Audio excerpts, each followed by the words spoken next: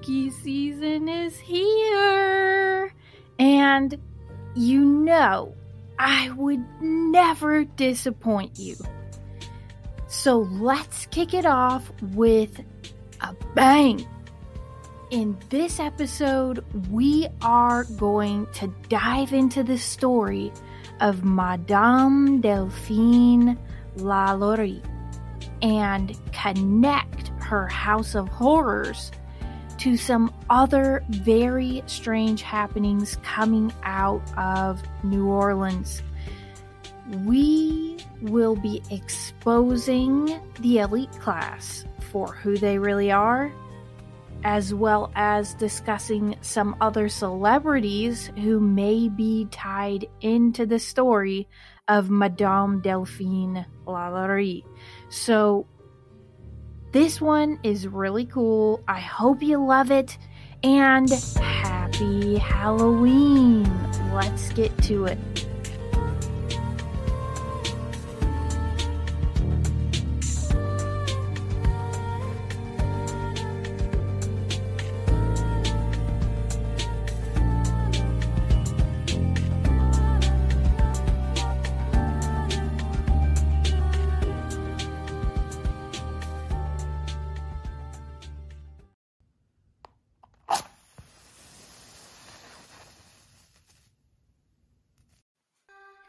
It's that time. It's spooky season.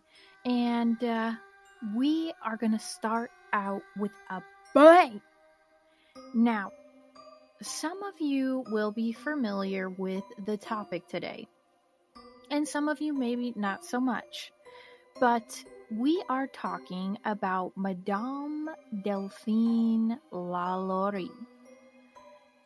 She was depicted in American Horror Story season Coven, played by Kathy Bates. And I want to give you the facts.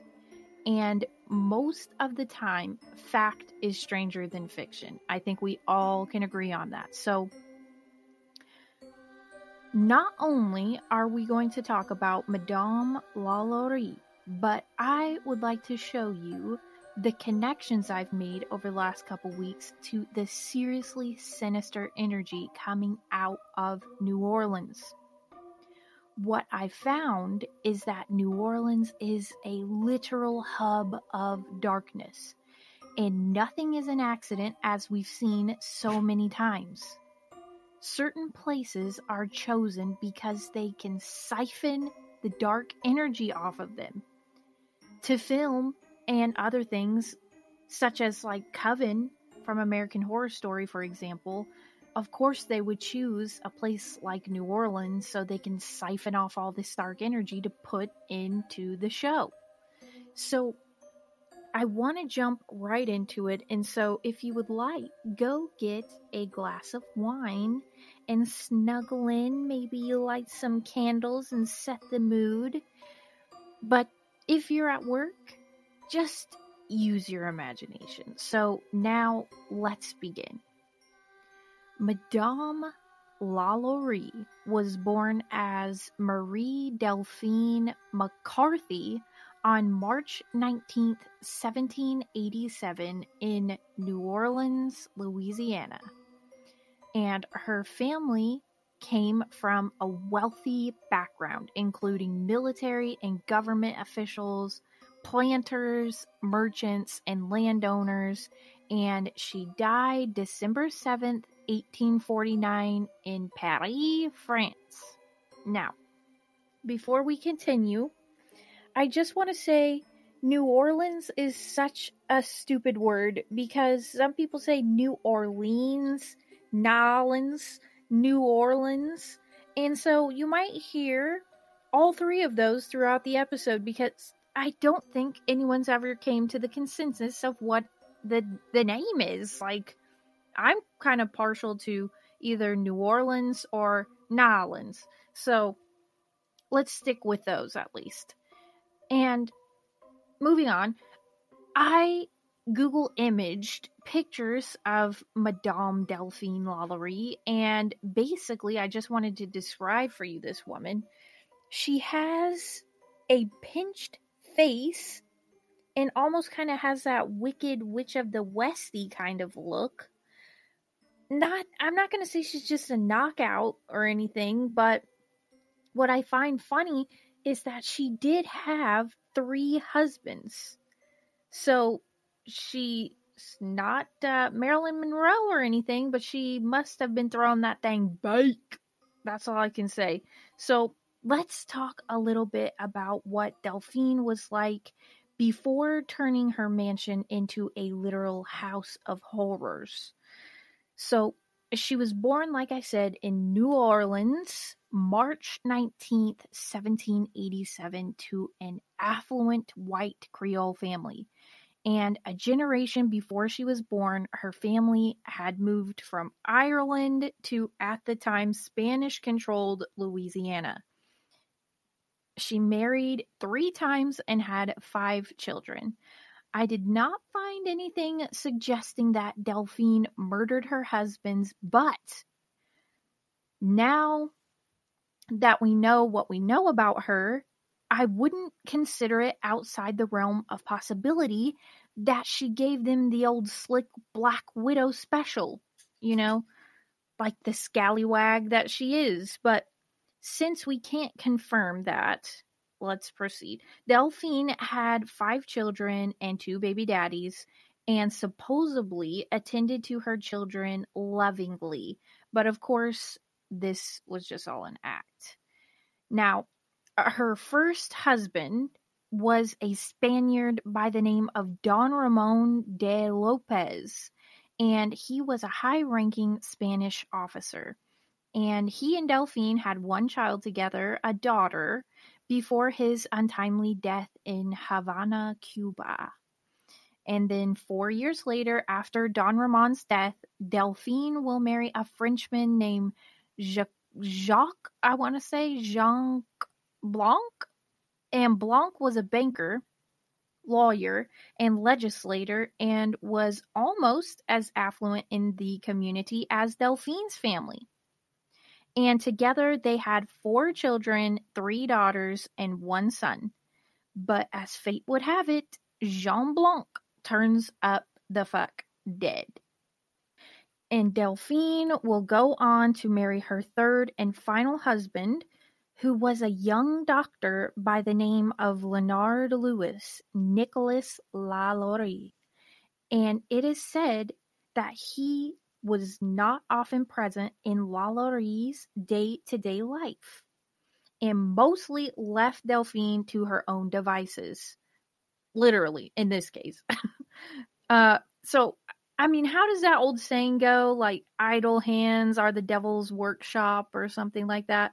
I mean, this is an extreme case of that. So, in 1831, Delphine and her doctor husband number 3 purchased a 3-story mansion on 1140 Royal Street in the French Quarter. And as many society women did at the time, Delphine kept slaves. And oddly enough, I found accounts stating how most of the city was shocked at the kindness Madame LaLaurie displayed to her slaves while in public. Gag. I mean, of course she was. These are the fucking Fruit Loops you have to watch out for, because someone like this will smile in your face as they stab you repeatedly. So, I mean, take Ted Bundy, for instance. Everyone loved him. Could not believe that he would hurt anyone. Body count over 300. But let's continue. So eventually people got hip to her shit and began to notice that the politeness was all just an act. So the rumors that began to circulate were that Madame Delphine kept her 70-year-old cook chained to the stove, starving. And she kept a select few other slaves secret for her doctor husband to practice Haitian voodoo medicine on. And there were also reports that her cruelty extended to her children, who she would punish and whip if they even tried to help the slaves in any way. And while I was doing research, it did say that there are some reports on record of these accusations being true. And here are some of the details that have stood the test of time of these heinous crimes she committed. First, a group of locals were the first to discover the slaves in the attic. Second, the slaves had clearly been tortured and were in various states of dismemberment. And reports from eyewitnesses claim that there were at least 7 slaves they saw that were beaten, bruised, and bloodied within an inch of their life. Their eyes gouged out, their skin flayed, and their mouths filled with excrement and then sewn shut. There is a special place in hell for this lady, folks. But so it wasn't until one of Delphine's slaves fell to her death that the LaLaurie mansion was investigated. And during the investigation, all of the slaves were set free. But just like a grade A psychopath, something straight out of a horror movie, Delphine got her family members to buy back each and every one of her previous slaves, forcing them to return to the horror they'd briefly escaped. Ooh, can you imagine? Stephen King couldn't come up with something like that in his wildest, wettest dream. Now, one particularly disturbing report claimed that there was a woman whose bones had been broken and reset so many times that she resembled a crab, and that another woman was wrapped in human intestines. The witnesses also claimed that there were people with holes in their skulls, with wooden spoons near them that would be used to stir the brains. Ugh. Jeffrey Dahmer couldn't hold a candle to this lady. So there were also many claims that there were dead bodies in the attic and their corpses were mutilated beyond recognition, and every single one of their organs were taken out of their bodies. So she literally flayed them like a fish. Absolutely demented, okay? So some say that there were just a handful of bodies, and some say that there were over 100 victims. Either way, it cemented Madame Delphine LaLaurie's reputation as one of the most brutal women in history.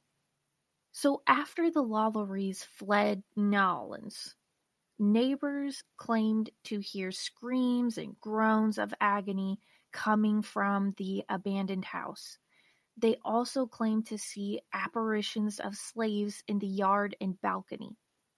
And in 1837, the mansion was purchased by a man who only lived there for 3 months. He claimed he could never sleep there because he was plagued by strange sounds of groans and screams of people who obviously were not there. So he attempted to rent the rooms out to people, and of course, none of the tenants could live there for very long either. Most could only take it for a few days before they left, and the mansion was left abandoned. So this beautiful home still sits on the corner of Royal Street, and it is still one of the most sought after locations in New Orleans. And to this day, no one after Madame Delphine LaLaurie has been able to live longer than 5 years in the mansion. It is considered to be one of the most haunted locations in the U.S. Some say they even found bodies buried on the grounds of the estate and under the fucking floorboards in a makeshift graveyard that Madame LaLaurie had left. Can you imagine being the lucky motherfucker to discover the makeshift graveyard under your floorboards?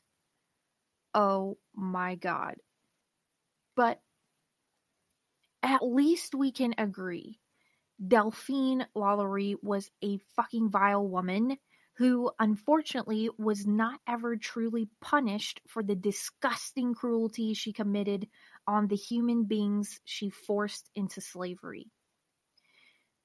So now, where is the final resting place for Delphine LaLaurie? Well, I got to looking into it, and it sent me into a spiraling vortex that is going to blow your minds. So, let's start with this article I found, which says, as strange as it may seem, one of the most common tourist attractions in New Orleans are the city's cemeteries. And Mark Twain once made reference to them as the cities of the dead, and the nickname has stuck for over 100 years. The cemeteries of New Orleans are not like those commonly found elsewhere in the United States. And what sets them apart and makes them different is, for one, they are not dug 6 feet underground. Thanks to New Orleans' high water table, the below ground graves were discarded by early colonists after they realized that, more often than not, the coffins popped back up after heavy rain showers. Yeah. I don't know about you, but I don't want to see my loved one's casket bobbing for apples out in the middle of the cemetery after a rainstorm. So that is completely understandable why they would have above ground vaults. But the most famous cemetery is called the St. Louis Cemetery, and there is a St. Louis Cemetery number 1 and number 2. It's located on the cusp of the French Quarter on Basin Street, and St. Louis Cemetery number 1 claims the most famous voodoo queen, Marie Laveau, among other famous names interred within. So other famous names would be the pirate Barthélemy Lafon, and of course the remains of Madame Delphine LaLaurie. Now, looking into the cemetery tangented me into like 6 different other things, and I'm going to make this make sense here in a minute, but I got to thinking, and we will come back to the cemetery here in just a minute after we go full circle and blow your mind. So I got to thinking, if someone or who may own the LaLaurie Mansion today? Because it's like the log cabin story with Laurel Canyon. The log cabin Frank Zappa lived in, where he entertained all those people, including Charlie Manson, was the dark hub in the center of Laurel Canyon. And as it turns out, Lady Gaga owns it. Another example of this would be Britney Spears, or maybe it was Christina Aguilera, one of them, owning the Aleister Crowley Boleskine estate off the shores of Scotland's Loch Ness. Now, there is a repeating pattern of these very horrific dark places being suspiciously owned by celebrities or like music artists, whatever, what have you. And it's like, why in the world would you want to own something like that? And I'm researching it, and it says, as of 2021, the LaLaurie Mansion is owned by energy trader Michael Whalen, who bought the house in 2010 and moved in 2013. The house was formerly owned by Regions Financial Corporation, which bought over the property from actor Nicolas Cage during a foreclosure auction in 2009. So here we go. And buckle up, because it is going to be a bumpy ride. So, following its sordid past, the LaLaurie Mansion, as I had mentioned, was briefly turned into apartments. And like I said, there was a lot of ghost stuff going on. The horrors didn't stop. The residents were claiming the place was haunted and that they could hear moaning and groaning, cries, screams, footsteps throughout the house, and so on. But what I later find is that one day the landlord was found brutally murdered in his room, and during investigations, several witnesses claimed that the landlord had stated he was being haunted by what he describes as a demon. And the LaLaurie mansion became known as the haunted house on Royal Street, where the tormented souls continue to haunt the house. Now, how in the world is it that this landlord turns up brutally murdered? This is a whole new level of ghost stories for me, and it may be outside of my pay grade, whatever. So let's just say this. God, please protect me, put up the spiritual hedge of me talking about this freaking dark shit. So, amen. Now, why does Nicolas Cage own the LaLaurie mansion? Well, according to my research, it says that Nicolas Cage was fascinated by the mansion's ghostly past, so much so that he bought it. So, yes, Nicolas Cage did own the LaLaurie mansion, and according to this website I found, Nicolas Cage only spent one night in the house because he could hear all types of ghostly sounds and never went back there. I'm not sure if that's true, but let's look into Mr. Cage a little bit more. So, there is a theory that Mr. Nicolas Cage himself is an immortal vampire.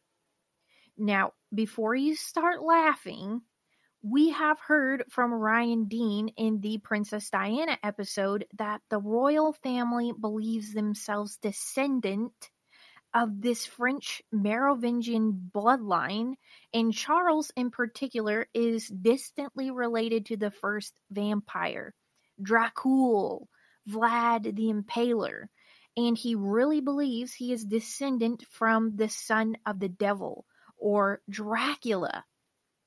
And they are also represented by the dragon. So could it be that vampires are real? All descendant from the first one, the first vampire, Dracula. I mean, there's so many movies and so many questionable ties back to this notion. We're talking bloodline descendants. I mean, Elizabeth Bathory was also a part of this, and probably a vampire. And speaking of Elizabeth Bathory, let's talk about that for a second. If you were a young woman living in Hungary in the 16th century, you wanted to stay the hell away from the castle of Countess Elizabeth Bathory. So, for 24 years, the Countess amused herself by torturing and killing young girls. She started with girls from peasant families who came to work as servants. When the peasants wised up and began hiding their daughters, she moved up the social scale, luring daughters of the local gentry by offering them etiquette lessons. She bathed in the blood of virgins to keep herself youthful, and the rest of her horrific crimes were chronicled in gory detail at her trial. She well deserves her nickname, the Blood Countess. Elizabeth Bathory was convicted of 80 murders, although a legendary diary entry brought the total closer to 650. And LaLaurie's crimes were also compared to those of the Blood Countess, so much so that she's often called the American Elizabeth Bathory. I believe this obsession with blood came from being a vampire. And I know what you're thinking. The word vampire itself sounds fucking goofy because they've made movies like Twilight and fucking True Blood, and it's like, oh, that's not real. But is it? Because it's everywhere and it's referenced in a million movies. And I think a lot of vamps, if they're real, might have actually migrated to or came from New Orleans, because New Orleans is actually the filming location of the following movies, which includes but is certainly not limited to. First, The Skeleton Key, which is about a good-natured nurse living in New Orleans, quits her job at a hospice facility to work for this chick named Violet Devereaux, an elderly woman whose husband is in poor health following a stroke. And when this good-natured hospice nurse begins to explore the couple's rundown bayou mansion, she discovers strange artifacts and learns the house has a mysterious past. I'm telling you, these movies are all sinister. So next we have Oblivion, filmed, of course, in New Orleans. And it's about the future in the year 2077. Tom Cruise works as a security repairman on Earth, which was left empty and devastated after a war with aliens. And he thinks that he's working to try to protect Earth, but really the aliens are just siphoning off all the energy from Earth. And he has like this, of course, if you've seen the movie, you know, he has like this come to Jesus moment and he remembers all of this shit, and it triggers a chain of events that culminates in Tom Cruise nearly single-handedly battling to save mankind. So next, filmed in New Orleans, is Django, Quentin Tarantino movie. If you haven't seen it, you definitely need to. So Django is 2 years before the Civil War, and Jamie Foxx is the main character, finds himself accompanied by this German bounty hunter named Dr. King Schultz. And they go on a mission to capture these vicious murderers to claim the bounties. And together they hunt all of the South's most wanted criminals. And finally, they end up at the most infamous plantation of Calvin Candy, played by Leonardo DiCaprio, where Jamie Foxx's long-lost wife is still a slave, and they, you know, concoct this coup to get her back. So if you haven't watched Django, I'll just tell you, it gives you a really good sense of what these elite class people were like, who were these plantation owners, and it is absolutely chilling to the bone to watch. And it's one of those movies that I say, I think it was Graham from Grimerica, he said, I'm not calling them the elites anymore. I want to come up with a new name for them. Well, how about the vampire class? Fucking vamps. How about that? Because that's what they are. So to prove my point, this next movie filmed in New Orleans is Abraham Lincoln, Vampire Hunter. Not only is it filmed in New Orleans, but it's set in New Orleans. And it basically is the story of, while still a boy, Abraham Lincoln loses his mother to a vampire bite, and he vows revenge, but fails in the attempt, narrowly escaping with his life. And he is rescued by this dude by the name of Henry, who is a charismatic vampire hunter who instructs Abe in the fine art of dispatching bloodsuckers. So Abraham Lincoln continues his fight against the undead well into adulthood and his presidency.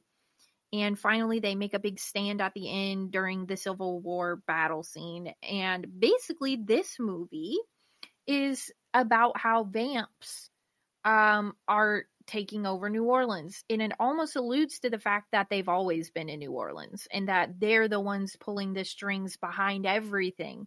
And they're the reason there's slavery, because the vamps basically concocted this plan where they get free labor and food. And they eat their slaves and they work their slaves. I mean, this could really be real, you guys. I'm not fucking joking. So, next movie filmed in New Orleans was Interview with a Vampire. And what is it about? If you haven't seen it, now is the time. But it is about an 18th century lord by the name of Louis, who is now a bicentennial vampire, telling his story to a biographer. So Louis was suicidal after the death of his family, and he meets Lestat, who is Tom Cruise. Yet again, we have another Tom Cruise movie in New Orleans. And Lestat is a vampire who persuades him to choose immortality over death and become his companion. It also is really creepy about what they do with Kirsten Dunst, or however you say her last name, alluding to the fact that she's a woman in a child's body and she's all sexual. Yeah, really nice. So, this next movie, you guys, you're going to shit an entire golden brick when I give you the name of this movie, because it's too fucking crazy.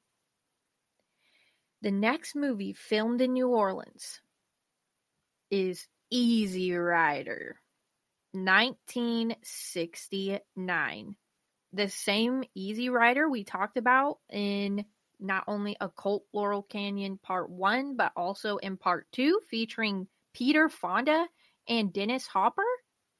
Yeah, the same one. The same one, directed by Jeremy Kay, who was a member of the Solar Lodge of the Ordo Templi Orientis, who was involved in that little boy being locked outside in a 6x6 wooden box being tortured to death. The very same Easy Rider was filmed in New Orleans. And it's a fucking movie about gay guys being bikers and like their weird experience in New Orleans. And it's like, you guys, I never really realized how every intricate little piece of this leads to another episode that I've previously done. And I'm so happy to be taking this journey with you guys. Now, Easy Rider was like the banana split, but now we need to put the cherry on top. So I also want to mention the movie Stay Alive, which is one of my all-time favorite Halloween movies. I watch it every year. It's actually a B movie. I didn't know that.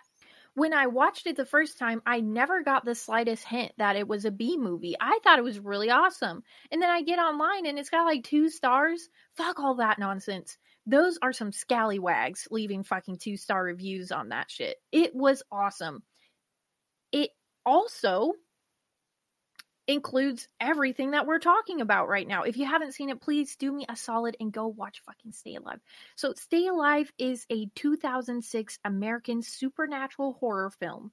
And get this shit, also Disney's only horror film to date.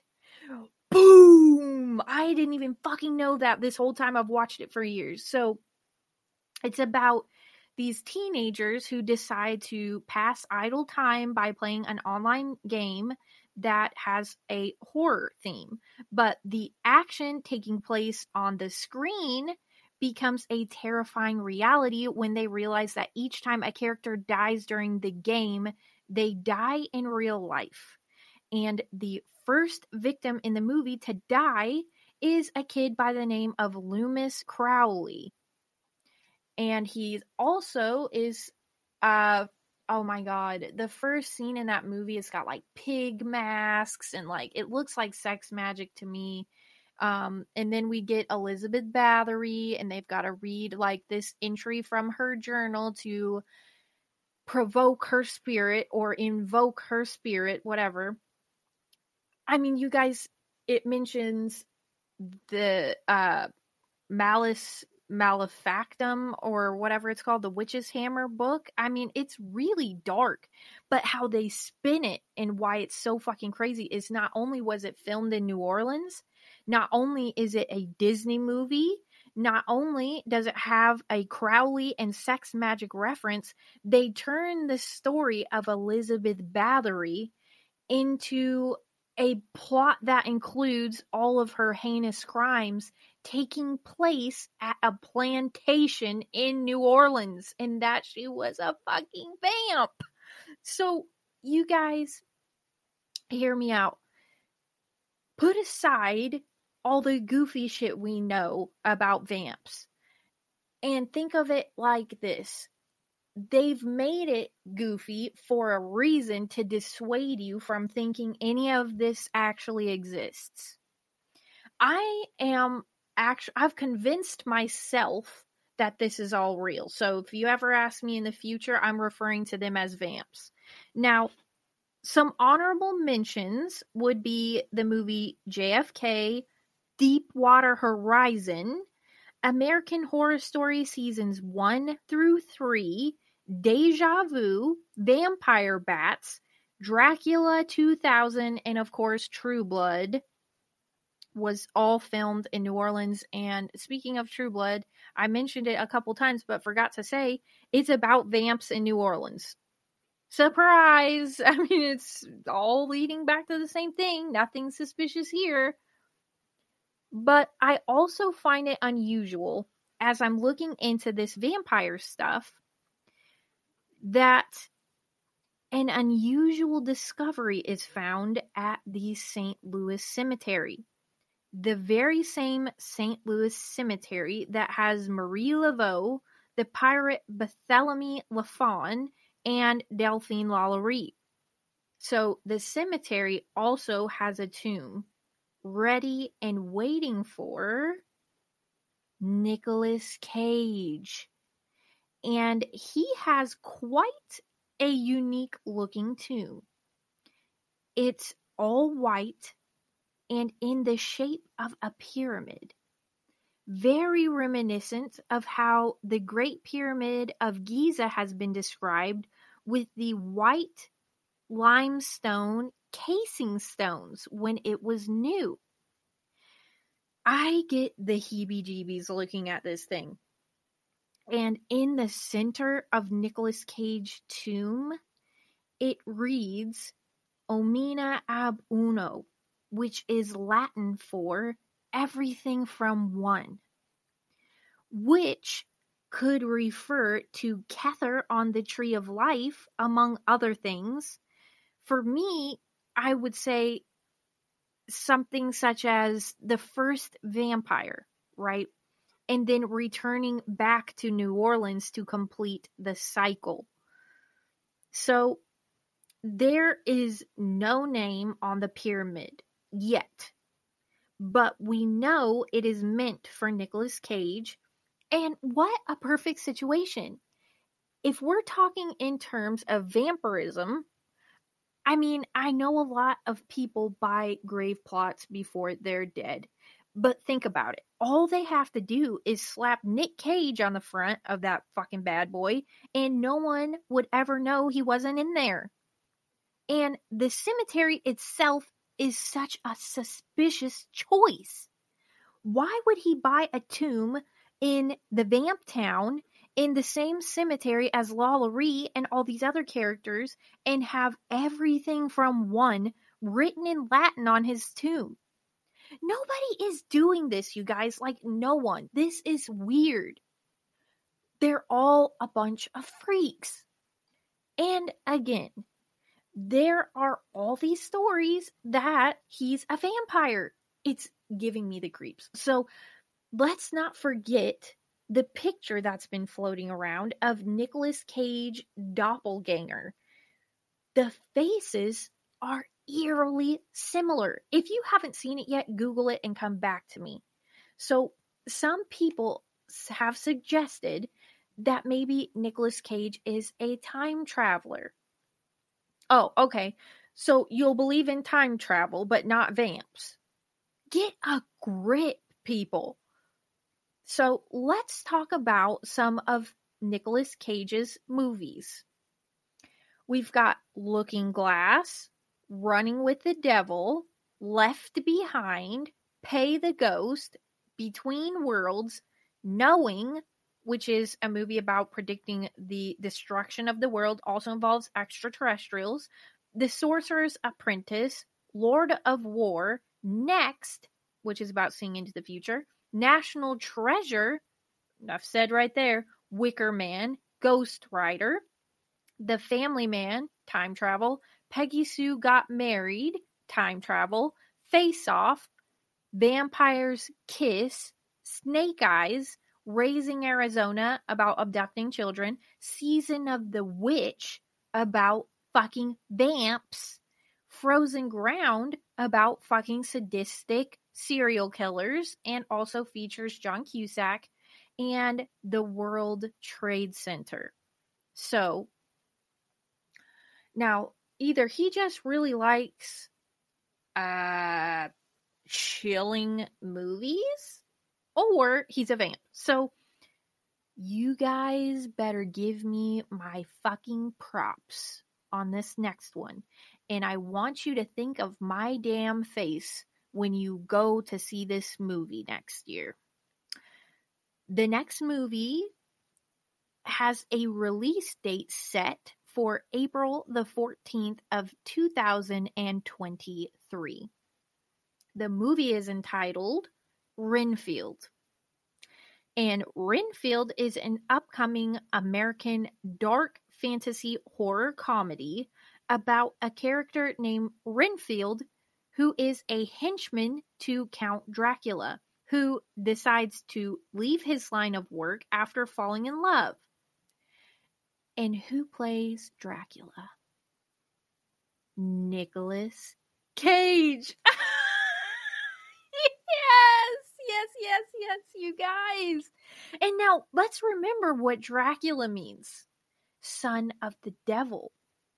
So if I haven't blown your minds enough yet, let's continue on the research pertaining to the cemetery, the St. Louis Cemetery. And now names have power. So I begin to think there's a reason, as we have discussed before, the St. Louis Arch is named this. So, of course, as we mentioned in Occult Laurel Canyon Part 2, the St. Louis Arch is a gateway to realms, times, spaces, and dimensions beyond the confines of our reality. And every once in a while, the gateway opens, spilling forth demonic energy and creatures, monsters, la-ti-da, and this is also the name of this cemetery. So what do we know about this name and why would it be used? Now, aside from the fact that the French established Nolens and most of Louisiana, they of course named a lot of stuff after French people. And of course, Louis the Ninth of France is French, of course. But I got to looking into a little bit about Louis the Ninth of France, and he was born April 25th, 1214 in France and died August 25th, 1270 in Tunisia. And I don't know if you remember this from Occult Laurel Canyon Part 2, but here we get another August date. You know who else died in August, by the way? And was born in August?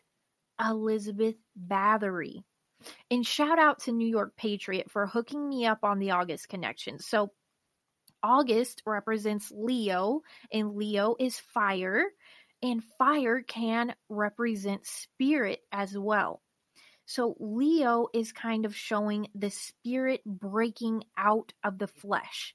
As seen in Crowley's Baphomet, snakes are spirit in the flesh, and lion is spirit out of the flesh. So very interesting connection there. So diving in back into Saint Louis IX of France, I find that his admirers through the centuries have regarded Louis IX as the ideal Christian ruler, and his skills as a knight and his engaging manner with the public made him super popular, although his contemporaries occasionally rebuked him as a monk king. And Louis was a devout Christian and enforced strict Catholic orthodoxy. He passed severe laws punishing blasphemy and targeted France Jews, and even burned the Talmud. And he is the only canonized king of France. So I do find it funny that he was considered this super-duper Christian, spreading the Catholic orthodoxy, burning the Talmud, and hating Jews, which sounds a little Hitlery to me, but let's think about this for a second. These royal bloodlines think that not only have they descended from this Merovingian bloodline, but that they are descendants from these extraterrestrial rulers of Egypt. These pharaohs, such as Akhenaten and his sister Meritaten, who had these massive elongated skulls, which we can see plainly. They had elongated skulls, they were extraterrestrials, and they ruled over Egypt. So these bloodlines trace straight back to Rome and the Catholic Church. Now, what it said is that in the early days, to disguise their elongated skulls, the popes wore the mitre hats, those tall fucking hats, to disguise their elongated skulls. And if you want to go lizard people, you can. Maybe Akhenaten was a lizard person and his bloodline descended into Rome, descended into the Catholic Church.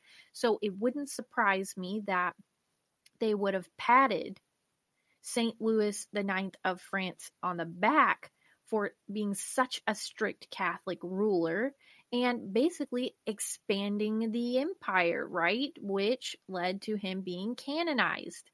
So I don't think anything is on accident. I think names have power, and they're named after St. Louis because of his sordid past. So going a little bit further into the future, in the mid-1800s, the highest concentration of millionaires in America could be found between New Orleans and Baton Rouge. Their wealth came largely from sugarcane plantations, which depended on the labor of thousands of enslaved African Americans. In the 1850s alone, Louisiana plantations produced an estimated 450 million pounds of sugar per year, worth more than 20 million annually. So that in itself, like I said, if these are vamps all congregating in New Orleans, these plantation families with their slaves, it reeks of this elite bullshit to me. But let's continue. Have there been any other catastrophes in New Orleans worth mentioning? And of course, we have to talk about Hurricane Katrina. So here we go. Now, if there's a standard Katrina narrative, it would go something like this. The storm was as devastating as it was because of real-time official incompetence, especially by the George W. Bush administration. And its victims were poor African Americans, particularly in the lower Ninth Ward. And today, thanks to the fiery spirit of the community, the city has vibrantly bounced back to life. Now, was this an act of God? Was this a natural disaster? Well, what I hope to show the listeners tonight is that Katrina may not have begun when the levees broke, and what could have prevented the catastrophe. So for that, we have to go back into the past. So a combination of civic boosterism and excessive faith in engineered water control systems led New Orleans to keep reclaiming fucking swampland for housing, building canal systems for commercial ship traffic, and dredging spillways that were supposed to draw floodwater away from the city when the need arose. All of these systems failed during Katrina. A severe hurricane, by the way, in 1915 caused relatively little damage and actually led to enhancing New Orleans' hubris, which was a fucking mistake because in 1965, Hurricane Betsy caused massive sustained flooding and 260,000 people had to leave their homes. And so this Hurricane Betsy coincided with the high water mark of Lyndon Johnson's Great Society. And Johnson immediately came to New Orleans to show his concern. And Louisiana's leading politicians, which at the time were Democrats, demanded and mostly got generous federal emergency aid. But it's always easier to address a pressing crisis than it is to prevent the next one. So the pattern of continued development without adequate flood protection continued. And an ambitious long-term hurricane protection plan passed by Congress and signed into law by Johnson was never completed. And as I have told you before, if you want to know more about Lyndon Johnson, you can go listen to Murdered by Suicide, one of my first episodes I did. Lyndon Johnson, as a side job, was of course a notorious mass murderer.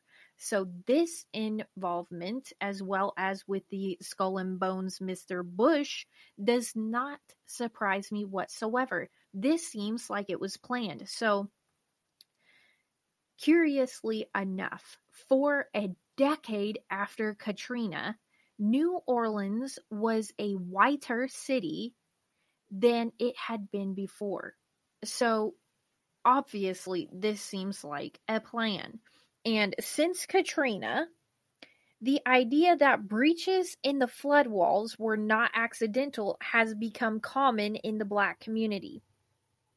And it's even said that Nation of Islam leader Louis Farrakhan, among other public figures, claimed that the levees were dynamited to divert waters away from wealthy white areas. So this theory reached a United States House of Representatives committee who investigated Katrina, and then a New Orleans community activist also made this claim that the levees were dynamited to divert waters away from wealthy white areas. So I'm still looking into this, and I find this guy, and it turns out that 2 years after Katrina, this dude by the name of Chris Sanford, who has a military background and is a mixed martial artist, made some interesting statements about Katrina. So he says, right after Katrina, he was hired by a Blackwater-esque firm for product retention purposes. And Sanford and his colleagues weren't ragtag suburban warriors with sidearms, but a well-equipped and organized bunch dispatched to defend real estate and large hotels and whatever else people serious enough to have hired them wanted protected. So what he said is that he had seen banks that had been looted. Not just cash drawers yanked open, but also vaults broken into using what could have only been industrial equipment like forklifts and cutting torches, and equipment unlikely to be used by desperate people. So Sanford saw the aftermath in bank after bank after bank, and it's estimated that they got to 125 billion missing. So, this is crazy as shit. Now, let's end it on a bang, as we started on a bang. Now, I'm looking into what other connections I can make to New Orleans, and I find this dude named Clay Shaw. Now, what's interesting about Clay Shaw? Well, Clay Laverne Shaw was an American businessman and military officer from New Orleans, Louisiana. And Shaw is best known for being the only person brought to trial for involvement in the assassination of John F. Kennedy. Shaw was acquitted in 1969, less than 1 hour after jury deliberation. And most quote-unquote conspiracy theories continue to speculate on his possible involvement. Now, fuck all that bullshit. He was probably definitely involved in it, and here's why. So I mentioned this in literally like my second or third episode I ever did about Lee Harvey Oswald, who was also living in New Orleans. So here's the connection. And I probably need to redo that episode because I've grown so much, but here it is. Lee Harvey Oswald was working at this Riley's Coffee Company in New Orleans right before he assassinated, supposedly, John F. Kennedy. So Jim Garrison conducts this investigation into Lee Harvey Oswald, and he ends up in New Orleans. And he is familiar with the fact that Lee Harvey Oswald worked at this Riley's Coffee Company. So he goes to the coffee company and he wants to interview like coworkers and ask about the situation. And what he finds is that not only does no one know what the fuck he's talking about, no one knows about Lee Harvey Oswald. Every single employee that worked there at the same time as Lee Harvey Oswald was no longer employed there. And it actually was just a year after the assassination and Lee Harvey Oswald working there that Jim Garrison went back to conduct this investigation. So how many places do you know that actually fire every single employee they've ever had and replace them all with brand new ones within a year? That's fucking crazy. So he's looking into it a little bit further, and he finds that every single employee working with Lee Harvey Oswald at Riley's Coffee Company were now under the employ of NASA. Oh, you guys. So, how do you go from being a coffee company employee to becoming under the employ of NASA? So, again, there's something weird coming up out of New Orleans. Now, did I find anything else? Yes, I did. New Orleans leads the nation in murders to this day. So, a study conducted in early 2022 states New Orleans is leading the nation in murders. So not only is it still to this day leading the nation in murders, think about all the plantations and the dead bodies piling up from that. The torture, the dismemberment, LaLaurie, all this stuff. And is still to this day leading the nation in murder. I can see why they want to film so many movies out there. It's the perfect little playground for them. And you know what else I find funny is that the religion of the Louisiana area is called Louisiana Voodoo. And Louisiana Voodoo is also known as New Orleans Voodoo. and is basically this African disparate religion which originated in Louisiana and is now all over the southern United States. And it arose through a process of mixing the traditional religions of West Africa, the Roman Catholic form of Christianity, and Haitian voodoo. So you guys tell me that this is all an accident. There's nothing going on here. What I hope to have done in this episode, first, is to blow your minds. Second, give me my props when Renfield comes out. Third, let's now expose this vampire class.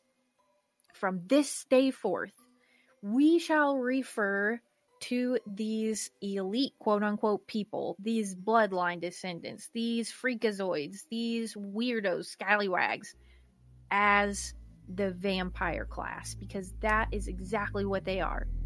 So please let me know what you think of this episode. Thank you so much for listening, and happy Halloween.